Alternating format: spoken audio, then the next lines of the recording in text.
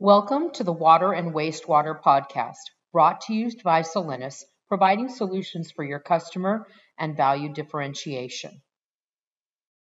In this podcast, Jeff Kisty of the Wastewater Applications team will discuss dewatering polymers. Bang up job as always on our technical and commercial presentations today. I wish more people could hear it, but due to time constraints, we'll go ahead and kick this off. I'm gonna start off the safety portion of the show here, and hopefully move through it pretty quick, and then turn it over to Jeff. So if everybody's ready to get started, we'll just knock it out. So I wanted to talk today about personal safety and security. That's what I titled today's safety moment. I want to go ahead and say up front, I apologize if necessary for what may be perceived as the graphic nature of this, but a lot of times when I do safety talks, safety presentations, I like to get people's attention.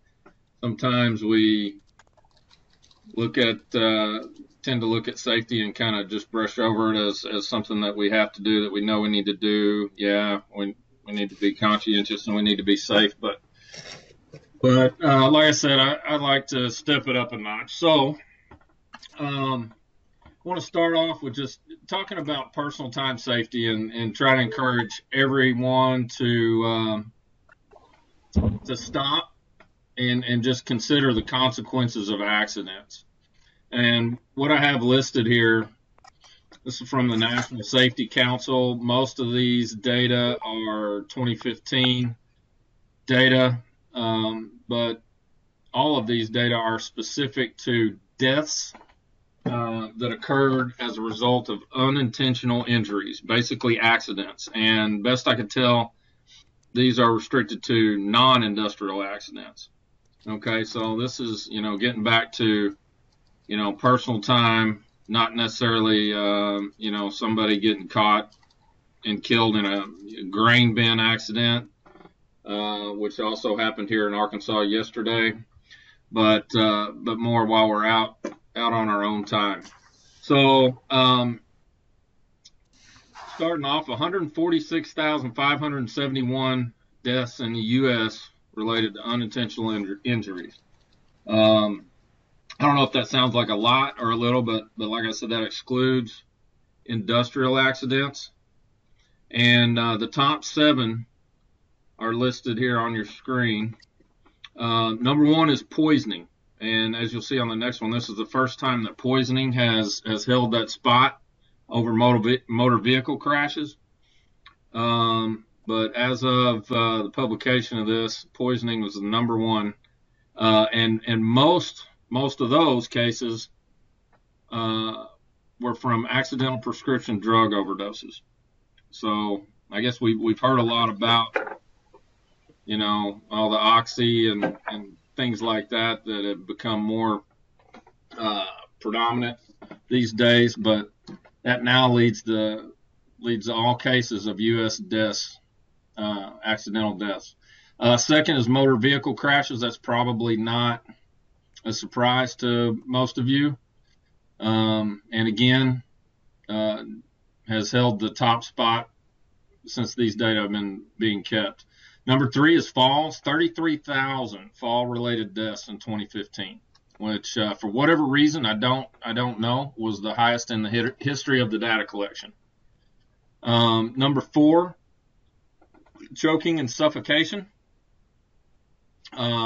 is and the elderly are particularly at risk for this type of accidental death. Drowning. Young children are at particular risk of this type of accidental death. 2,646 fire-related deaths in 2015.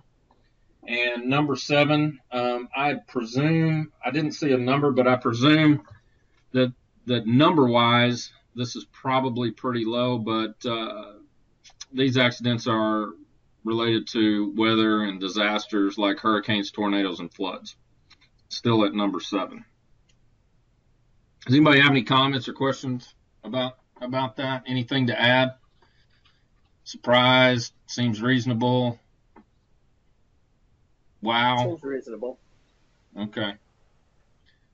All right. So I want to do a little case in point here.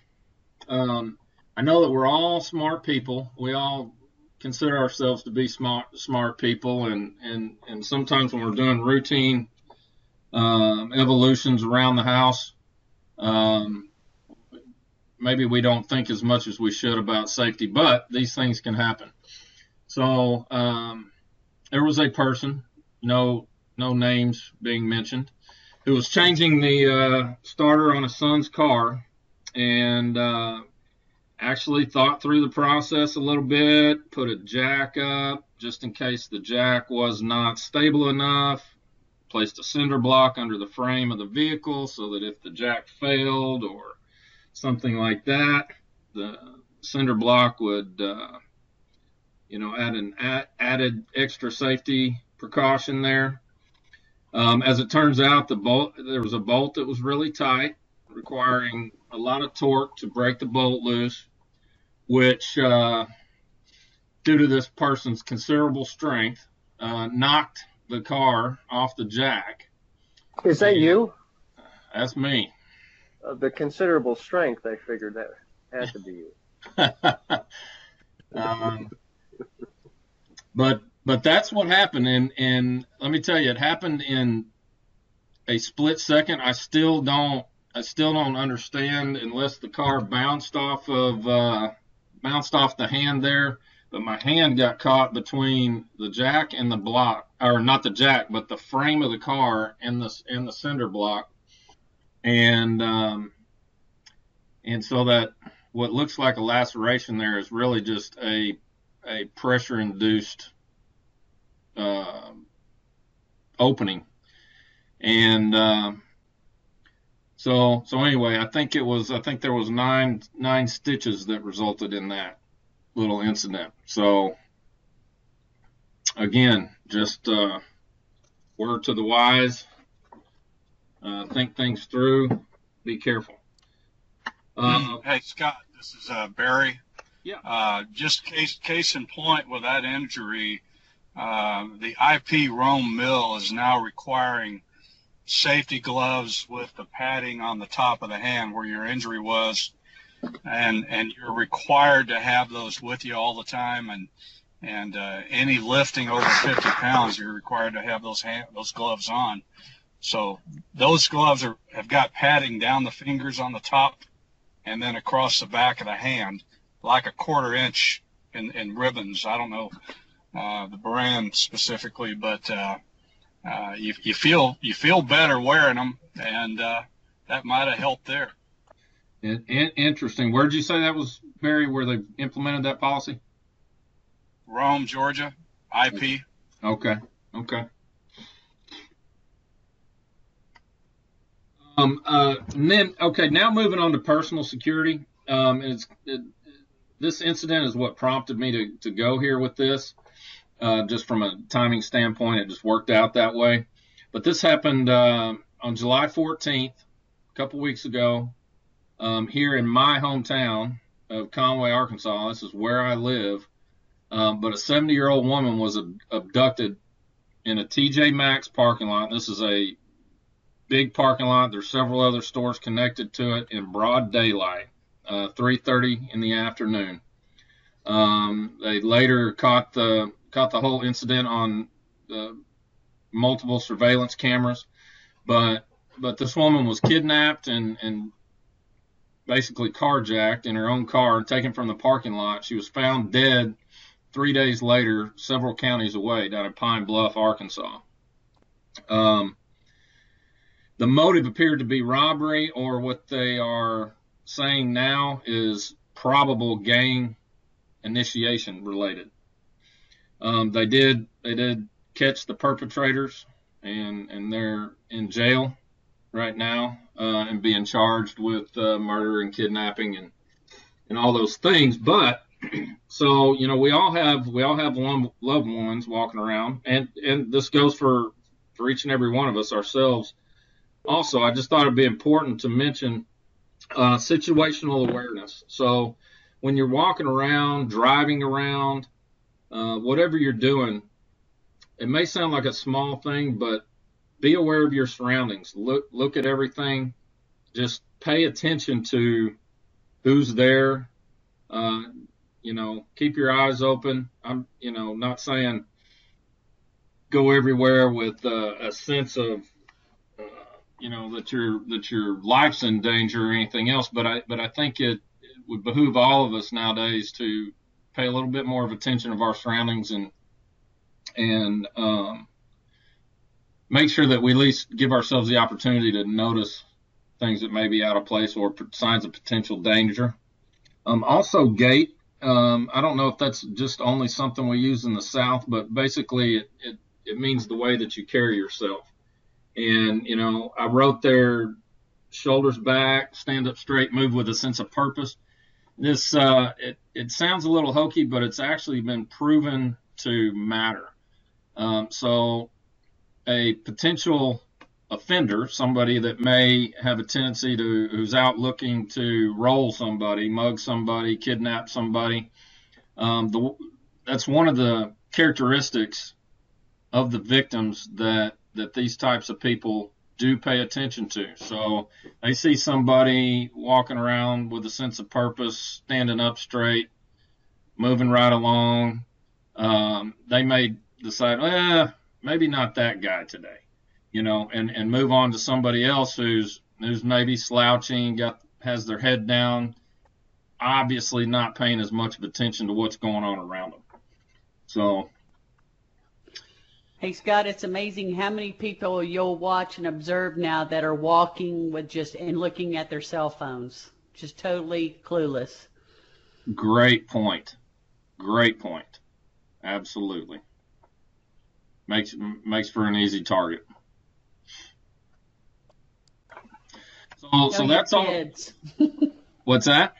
I said, make sure everybody tells their kids that, because they seem to be more so the audience doing that these days. That's right. And I would encourage everybody to, like I said, behoove this for yourself, but also coach your loved ones to this.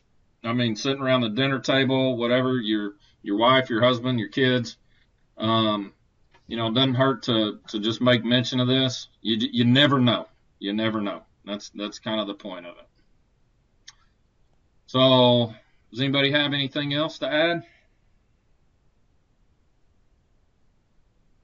No. All right. If not, I will turn this over to the Honorable Jeff Kisty. Let me get this going here. Okay.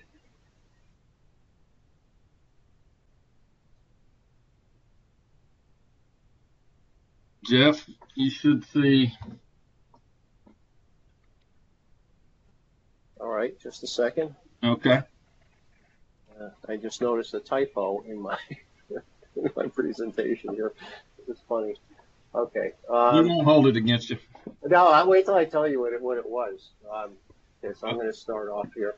So the title slide. Can everybody see this now? Nope. No. You can't. No. Okay, hang on a second. Let me, escape. Start again. Send desktop, I think. Share PowerPoint files. Do you present desktop or share PowerPoint files? Just present desktop, Jeff, I think, and everybody will just see what you're seeing on your primary monitor. Okay. That sounds good.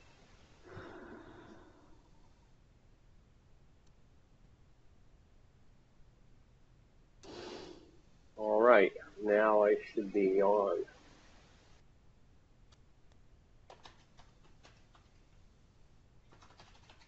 Okay. Can everyone see that? There you go. Bingo. Yeah. Okay, great. All right. So, yeah, actually, like my typo when I put this together it was whining strategies.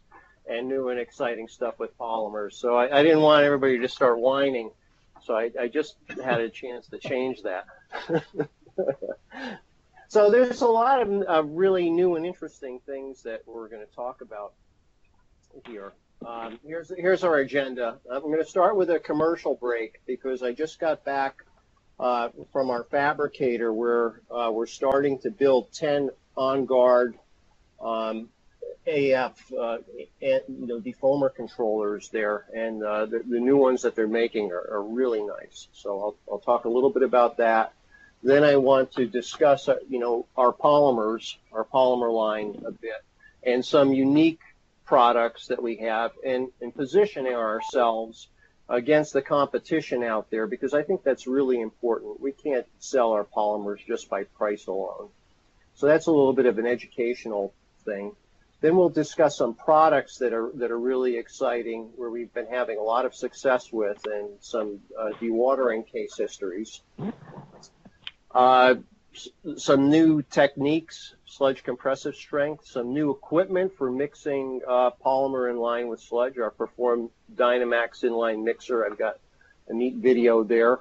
And if there's some time remaining, we'll talk about some influent clarification wins and some strategies that you can use there. So here we go. Interrupt whenever you want. I can't see for some reason the comments section. So if somebody's putting comments out there, just speak up and interrupt me. Okay. So here's a commercial break. It's about the OnGuard AF controller. You can all see that, right? And that's what they look like. They're quite slick, and they're in paper mills. There are three main application points.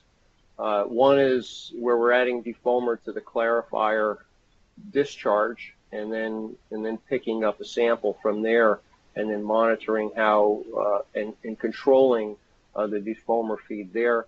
Another might be to an aerated settling basin, and another might be to the effluent flume. And this applies to a lot of different industries. It's not just for paper. So I'm going to play a video and try to narrate it over it's only about 3 minutes long, and it's for those people that haven't seen it, this will be a nice short intro. It's a little choppy, but I had to piece together a much longer one so you could see it in a short period of time.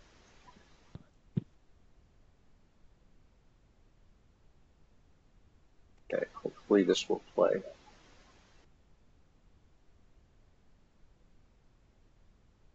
Not playing media.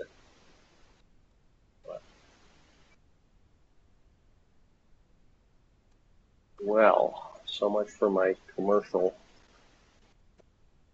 Hang on a second.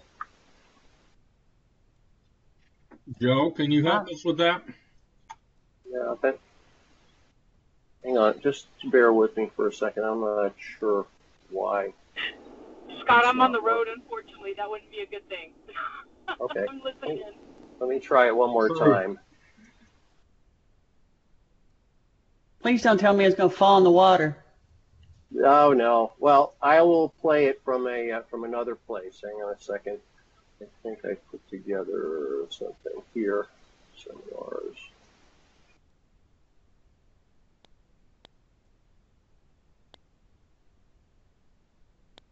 All right. Sorry about that. I don't want to. Let me reopen this whole PowerPoint thing.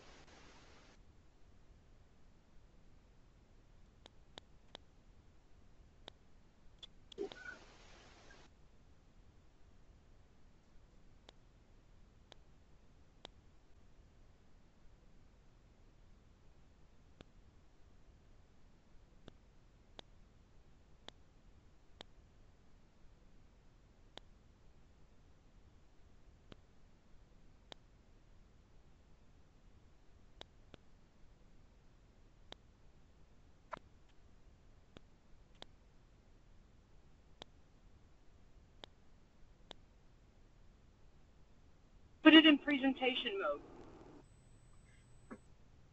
Okay, so So this is the OnGuard AF. It pumps a sample from this side of the lagoon all the way around the lagoon and into this unit, and then it drains out this side and back into the lagoon. We'll go around the other side of it and we'll take a look at it.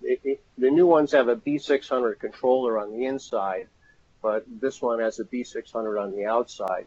It shows the foam level that we're generating and the output signal to the pump. It's using a PID control as well as a sample flow. And all this stuff is charted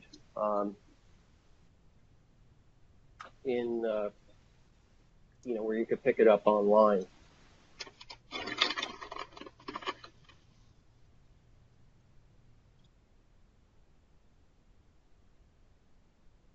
So here's the inside of the thing. There's a laser on the top, a flow meter, and we'll look down inside in a second and see what's going on in there. There's some foam generating equipment on the inside that generates foam very easily with almost any kind of sample, and it maintains a steady water level. The main thing with this is keeping the water flow rate constant. So there's the laser. You look down inside and you could see it's generating a foam level in there. And we try to control the foam level to a specific millimeter height by regulating how much defoamer we feed. In this case, we pump the sample from one side of the lagoon all the way to the other. It's about 300 feet. We pull the sample from out in the lagoon. The suction line goes out on those floats near the first aerator, which is after all of the defoamer is mixed well with the water.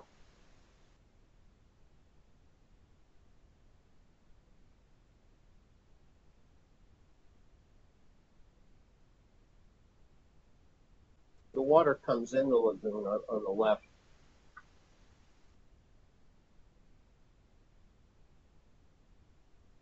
In that channel, the water comes into the lagoon, the defoamer's added here.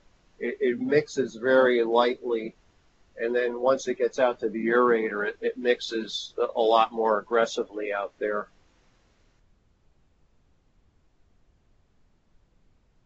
And we use a centrifugal pump to send it around, then it goes through a strainer on the other side.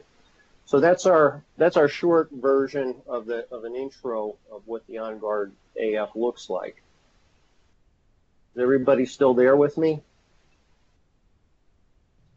Yep, I'm here. Okay, good. Okay, good. Yep.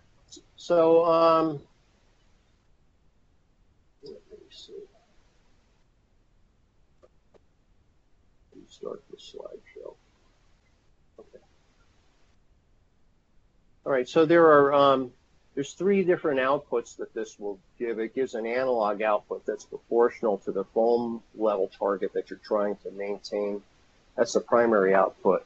And then there are two dual set points, which if you can't hold the foam in control with the primary pump because it's just not big enough, it'll run outside the set point, and then it'll kick on one or two auxiliary pumps, and then there are time delay relays too, so you could feed hydraulically further down at a later time when you get a big surge of foam coming at you.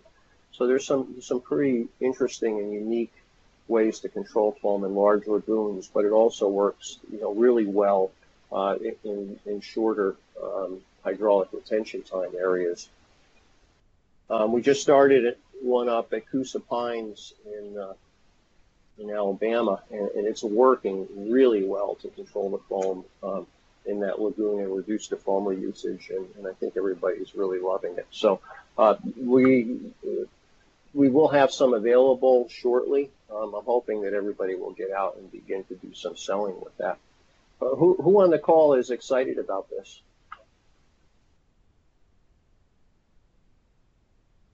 I'm excited, Jeff. Okay, well, thank you. Great stuff. All right. You know I like it, Jeff. I know. Well, David was one of the architects that put this all together the first time around. We worked really hard on coming up with this. Thanks a lot for the help from your team, David. Okay, I'm excited too, Jeff. All right, well, thanks, Kevin. So now we're going to talk about the main content, and it's dewatering polymers. The first section is about positioning and benchmarking. It's an educational thing for, hopefully there are some people that don't have a lot of experience and might learn something from this part of the presentation. So when you're using polymers for sludge dewatering, it's not so much about the equipment. The first thing we're doing is we're conditioning the sludge so the water drains out of it. It's all about sludge conditioning. And sludge conditioning means adding a polymer to the sludge, getting it to mix in properly without breaking down the flock, and getting the sludge to to give up its water. And there are a lot of different mixing devices that are used for that. Up in the left, you can see a flock tank on the upper left, and then in the middle, you see a swing arm type mixing valve by Comline Sanderson. Down at the bottom, you could see. Can people see my cursor when it's on the screen here? Yeah, we can see it, Jeff. Okay, good. You can see two swing arm style mixing valves and polymer injection rings. And then you have this device in the middle. This is something new. It's called the Perform Dynamax Inline Dynamic Mixer. And we'll talk about that more later. And over here in the upper right, there is what's inside of that thing, the rotor. That's a mixing device, and it all works to condition the sludge so it'll drain out in dewatering equipment such as a belt press or a screw press. So when you're positioning our polymers, you gotta think that there are always some people out there that are just going to sell based on cost. And we're not the lowest cost producer out there. Our polymers are specially formulated, and you have to really position yourself on a cost per bone dry ton disposed. It's the only way that you can do it. And you have to get your customers and prospects thinking that way, not on price per pound of polymer. Our products are more concentrated than most of the competition's. A good number of our products are 43 to 45% solids, whereas our competition's products are down in the 35, some as low as 25% solids. So if they're comparing you on a price per pound basis, you're going to lose. But if they compare you on a performance basis, you very well might win. So our dosages tend to be lower. Our chemistry is fairly advanced. We have a great number of patents on polymer chemistry. We have an excellent cationic polymer line that are branched and cross-linked, and we also have an anionic polymer that's branched and cross-linked. Molecular weight distribution is well thought out and manufactured to be special. And what we can usually get is lower dosages and higher cake solids due to the structure of our products. And we also have the APTAC products that work at extremes of pH. None of the competitors have APTACs, and their Atom-E products tend to fail. The other thing that our products are well known for, at least to me, is that the speed that an emulsion polymer will dissolve and invert is faster than all of the S&F products. Most of our competitors are buying products from the biggest producer, S&F. It's a French company, and their surfactant packages don't invert the products as fast as ours. So if you're running it through a less expensive, cheaper make-down unit without age time, our products will outperform the competition's products. So there's a lot of strategic things that you can do with our polymers. And you have to be a smart salesperson. It can't just be your buddy and you're going to sell it based on price per pound alone.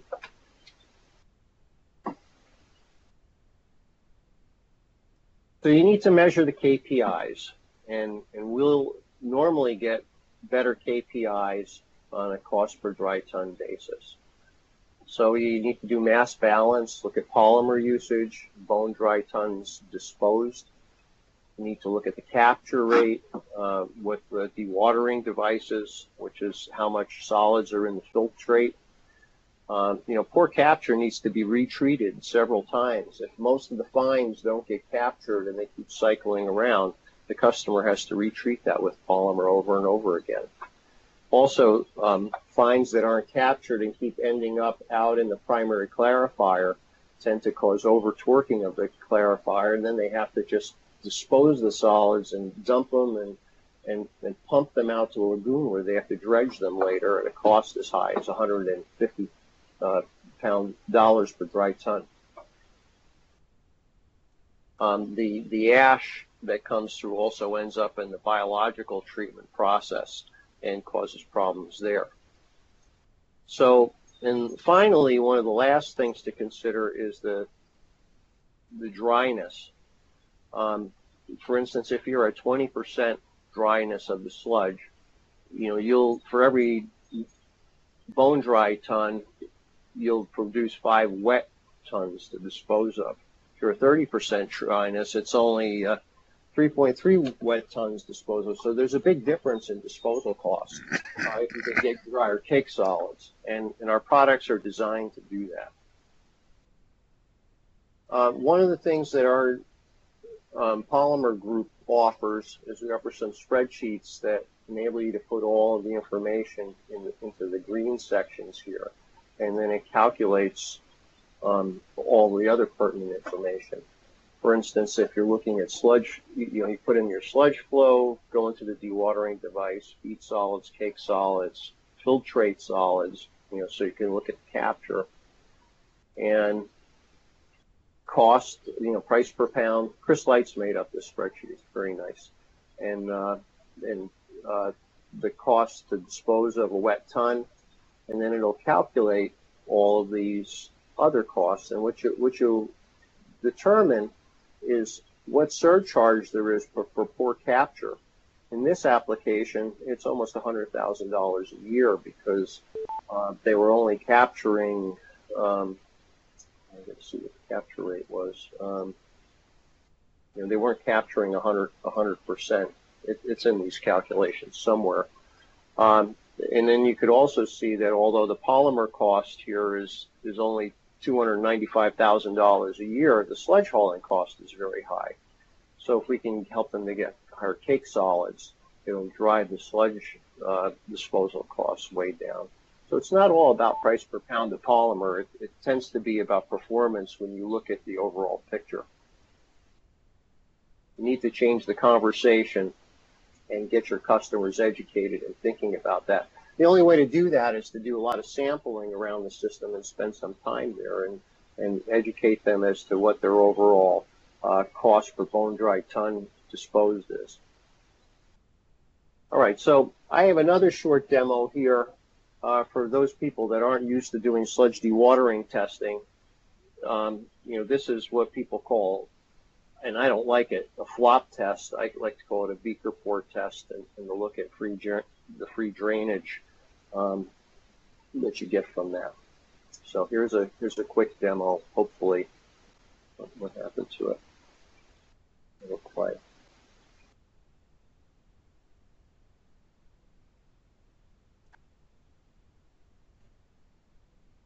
Okay, so you get a 300 milliliter sample of the sludge that you're working with. You mix it up. In this case, this is an abbreviated version of a longer video that I did to demonstrate this.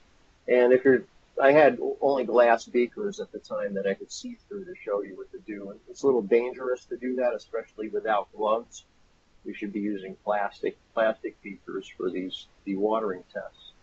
So you add the polymer to it, you mix it back and forth a defined number of times. I think in this case it's 8 or 9 times. And you look at the flock that's generated. And you add enough polymer to get the flock form that you're looking for. In that case, I needed to add 5 more milliliters. And you mix it back and forth until you get the water-free draining well. And then you do a free drainage test through a funnel with a screen in it.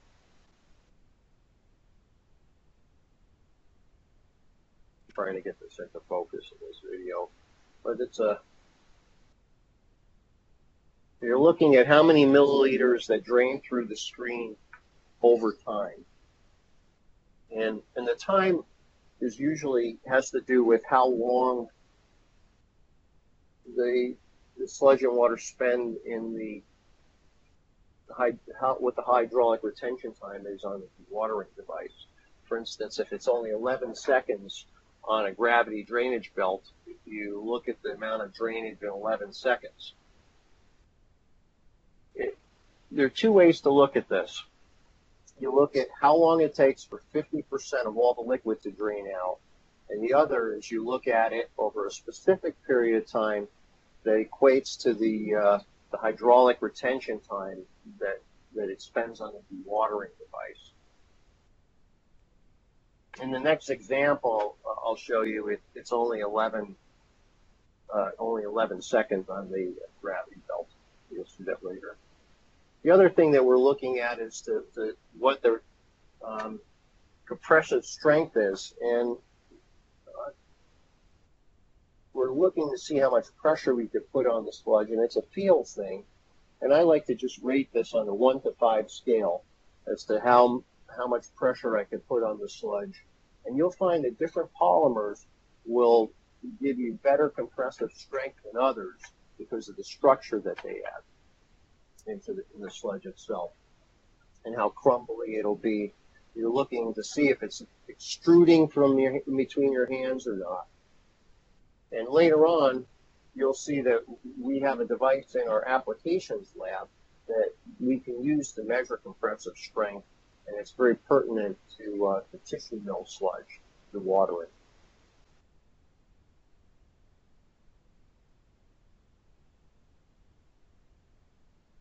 Okay, so the next thing that you want to do in this process is you want to benchmark the free drainage on the machine that either your polymer is getting or a competitor's polymer is getting.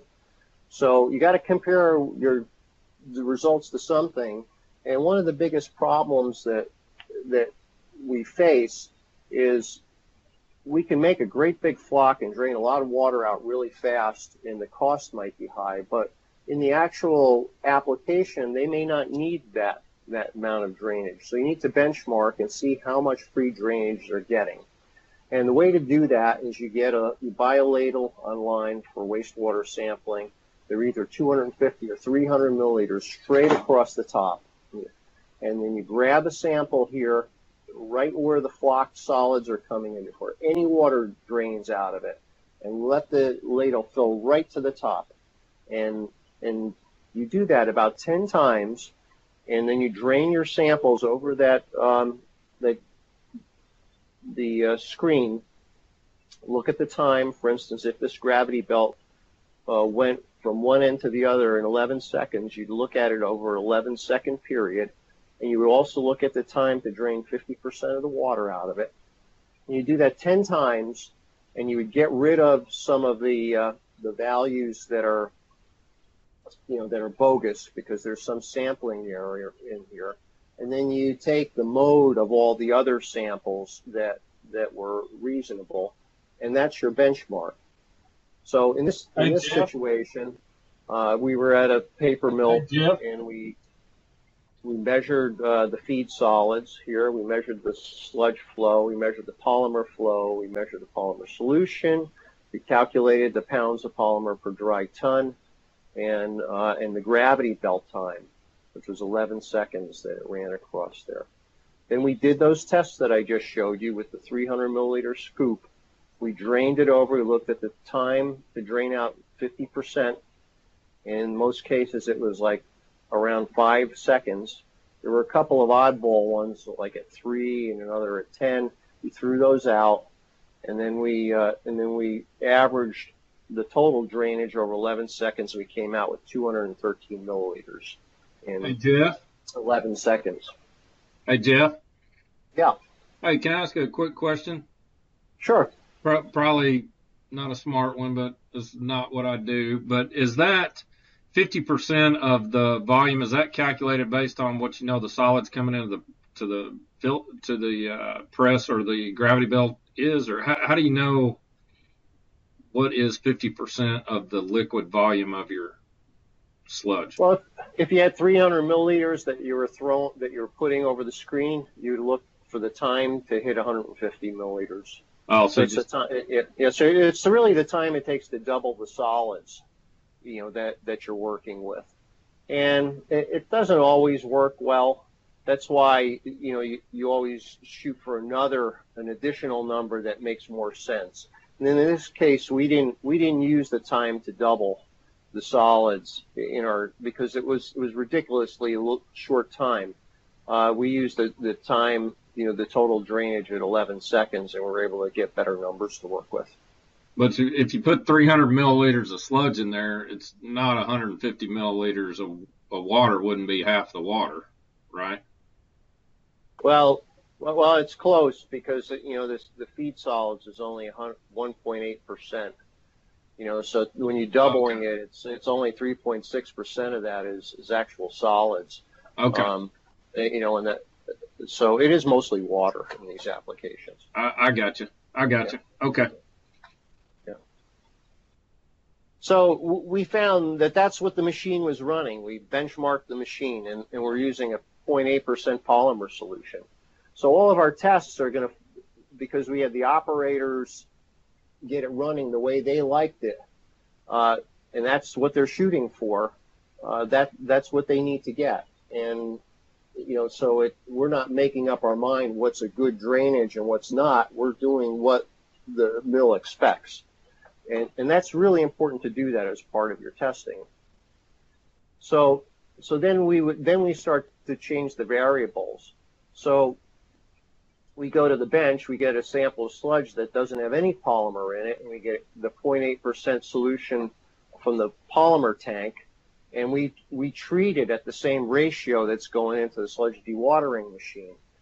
And we alter the mixing pours. So we pour it back and forth 8 times, we do another at 10, we do another at 12, another at 14, and we look to see how many mixing pours it takes if we're doing the identical dosage on the machine to hit our, benchmark drainage.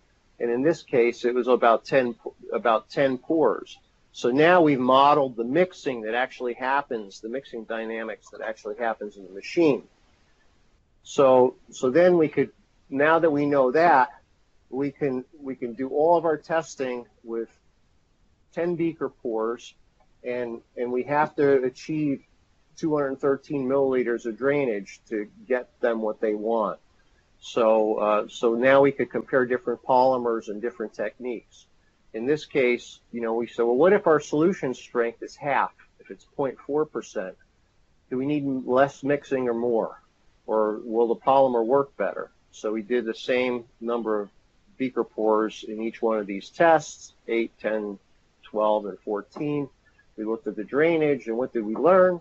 We learned that, wow, if we cut our solution strength from 0.8 to 0.4%, we get way better drainage with less mixing. At around, and we only need about 7 mixing pours. So then we, so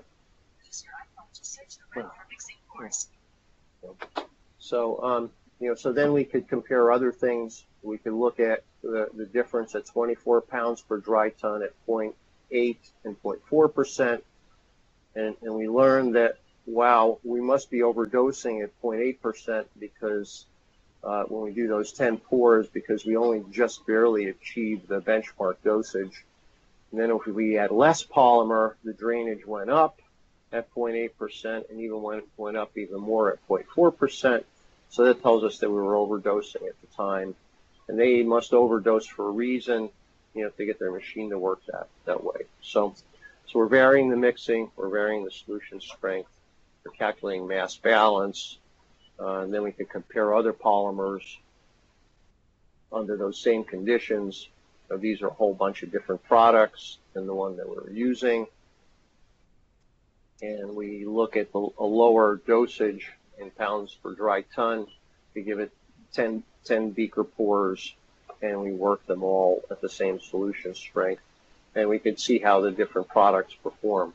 So in this case, this one here, 2449, met the benchmark at only 18 pounds per ton and nothing else did. So that would probably be the product we would propose. Another way that we could do it is we could look at the use of a coagulant and the flocculant, and look to see what it takes to achieve the same benchmarks. So this is all about benchmarking. It's very important you know how to do this to compare polymers. And then that. Does anybody have any questions on that section?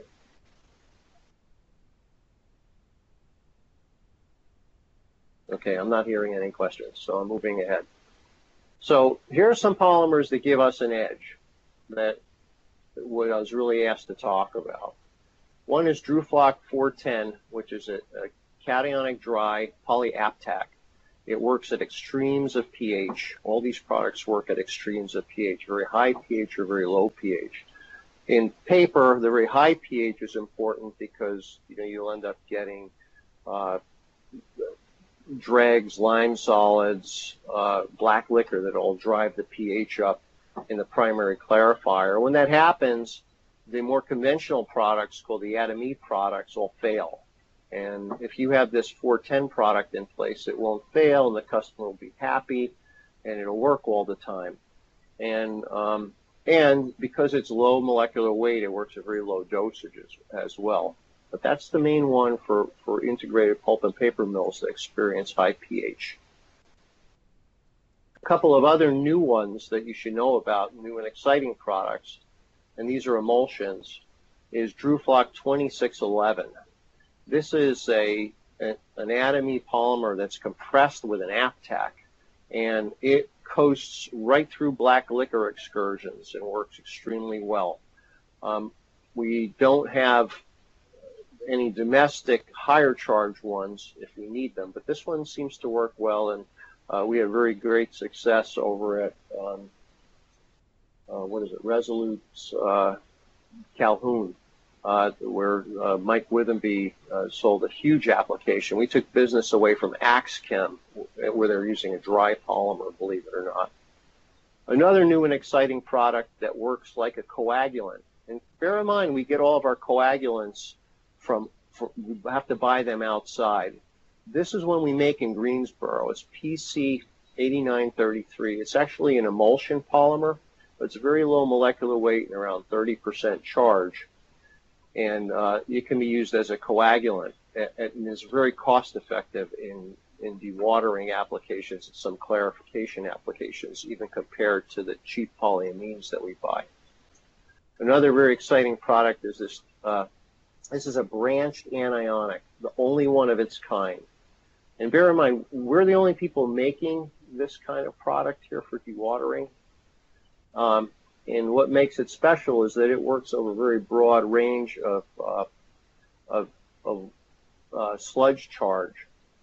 The sludge need not be cationic. It could be slightly anionic, and this stuff still works really well. It works over a much broader range than any of the other anionics. And then the other green highlighted products are others that tend to work very well in pulp and paper applications.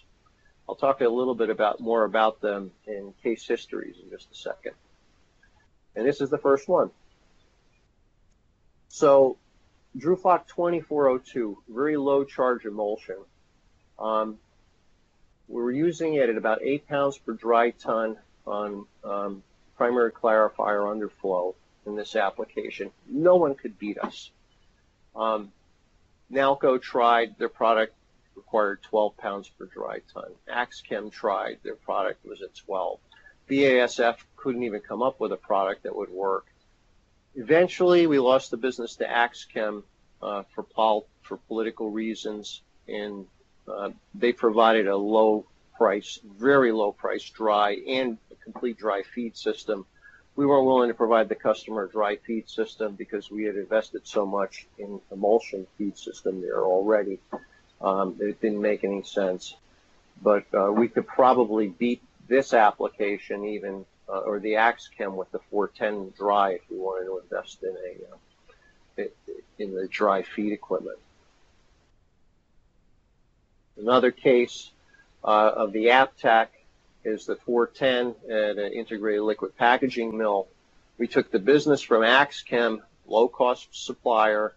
Nalco couldn't even compete with us because every so often, about 60 days per year, their pH runs greater than 10. And it has secondary in it. And you could see here in this chart, when they were running the AxChem material, they were only getting around 35% cake solids. They went to our APTAC. It ran smooth, brought the cake solids up to about 40%. And today we've been improving and improving here. And what we've learned is that if we add this APTAC to the primary clarifier to help clarify that water, every pound per dry ton that we add there, we have to use that much less on the dewatering press. So the APTAC sticks with the sludge and continues to help us in the dewatering applications downstream.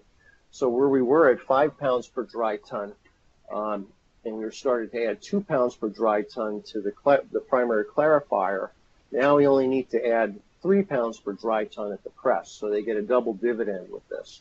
Something strategic you might want to think about in some of the applications that you're working in.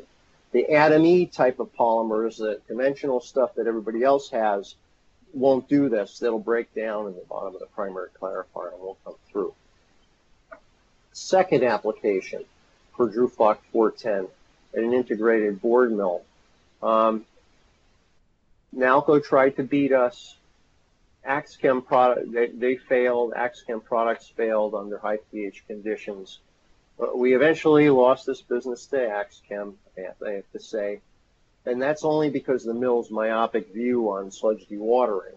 They decided that they didn't need to get good performance, and if they had to put all the sludge out to the lagoon every time the pH started to go high, they were okay with that because it wasn't in their budget that year. But it was total insanity as far as I'm concerned, managing a business where they could have paid a little bit more with us and got the thing and had the thing working all the time. So in this chart here, you could see that the APTAC polymer maintains its cationic charge and its molecular structure all across the entire pH range, whereas the Atom-E type of polymer that everybody else has that's not making APTAC begins to deteriorate after the pH goes above 8. Yet another application at a fluff pulp mill where we replaced AxChem again because they couldn't perform. But some of the dividends, the reasons that our stuff is cheaper for the mill in the end is in this case and in the prior case they were using alum to drop the pH of the sludge. They didn't need to do that with our product.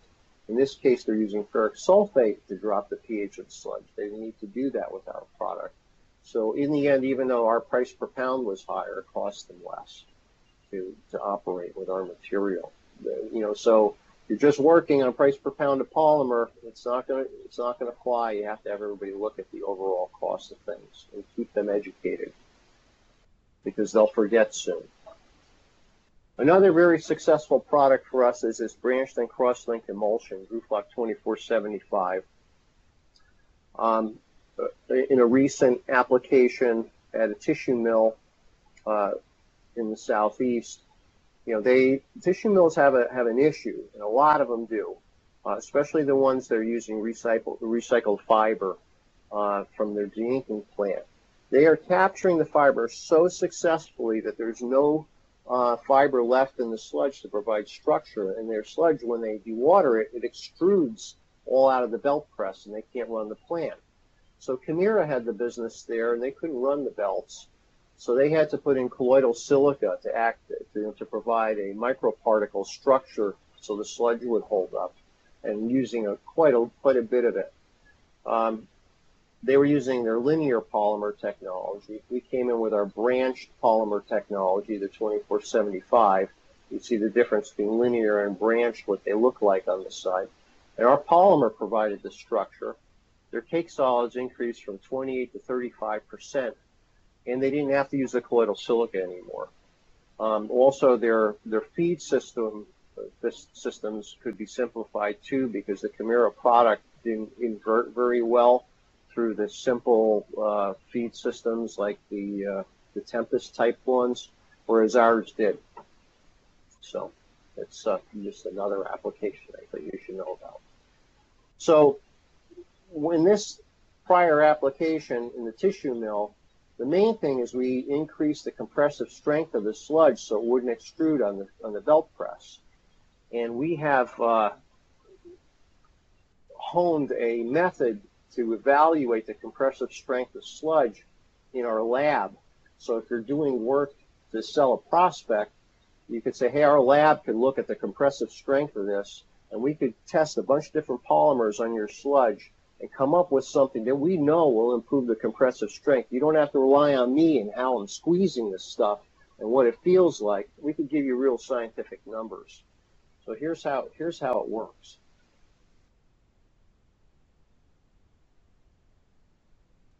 You can see this the cam pushing this platen down on the sludge. The main thing is we have to get the sludge cakes to all be of the same, with the different polymers of the same overall weight. And then what it looks at is the resistance to pressure, and provides us all of this data here that you see on the right. The bending strength, the yield index, the modulus, the peak load, and all. And we could compare polymers that way. We've been just doing this for one of our customers. So this is a really cool new technology. Nobody else is doing it, and it's something to talk about with the tissue mill people and others that are having a problem with sludge extrusion. So I know I'm running out of time here. I wanted to also talk about the Aptac emulsion. We're really successful with that in a high pH sludge. It also looks very good for influent water clarification applications, and it replaces both a coagulant and a flocculant in the testing that I've been doing. So it's like a dual purpose polymer, and there's a lot of savings associated with that, with this product. So in influent clarification applications, you ought to test this. It's only about 25% solid, so it takes about 1 ppm, but it works very well in influent and also works well in high pH applications. The other product that we've been very successful with is this branched anionic for dewatering in tissue and towel applications. It works over a very wide range. This is one case at one mill where it worked really well.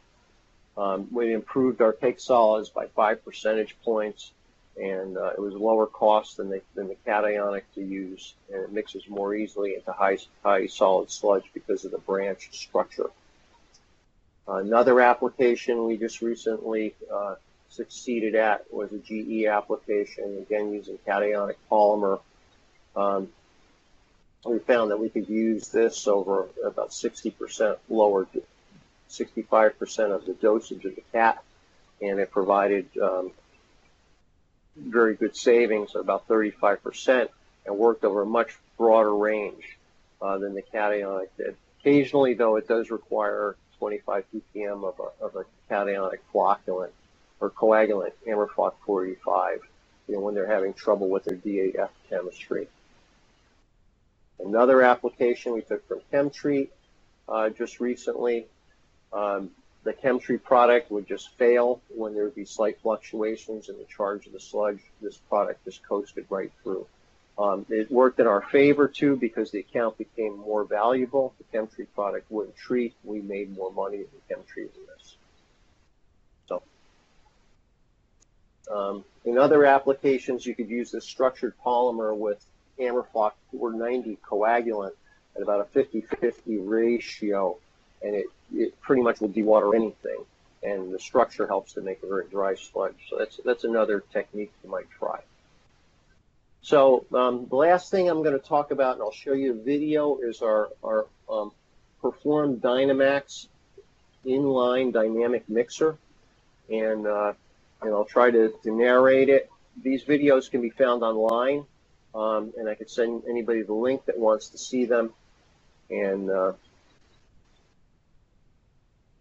this is a new inline mixing device. It works very well with high solid sludge and sludge that is viscous and is difficult to mix in the polymer. And it replaces a lot of this older equipment. So here's the video. In this application, it's a validation application. There are 4 different belt presses that they were running. One press they were never able to run because they couldn't get the polymer to mix in well. It always took about 30% more polymer to even get that press to run.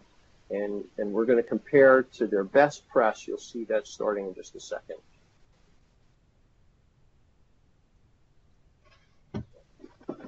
More belt presses. They're all using the swing arm check valve type of mixing.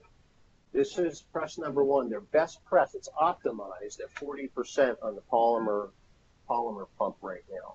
And this is the best it gets. You can see they don't utilize all of the belt. It just all kind of clumps up in the middle and runs out. This is the best they were able to run without our mixer. We ran on press number 2. We installed this Perform Dynamax inline dynamic mixer.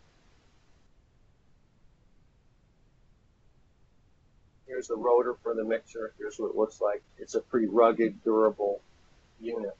So we began on this press with the mixer off. We're feeding 30% more polymer than they would need, and it just looked horrible. This is about as good as they could get this press. We turned the mixer on at 80% mixer speed, and this is what happened. Just amazing how well it worked. Then we increased the mixer speed to 100%, and we lost it a little bit.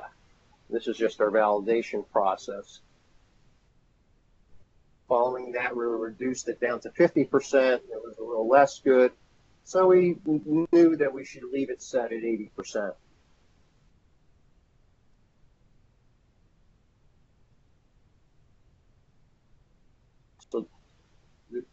So the next step is to reduce the polymer dosage from 40% pump speed to 30%. And you can see we're starting to lose it a little, but we're still better than the other press. Now we reduced it to 25%, and we really began to lose it. So so we're able to reduce the polymer from 40% to 30% and get superior performance. Now it's back up to 40, and we're getting great results. Customer runs it at 40, but they could trim it if they wanted to. Cake solids went up between 3 and 5%. Thank you all for calling in or Skyping in, and have a great rest of your day. Thank you for attending the Water and Wastewater podcast. We hope that you found the information useful. If you have any further need of information, please visit the IWT Technical Training Resources site or contact someone within the applications team.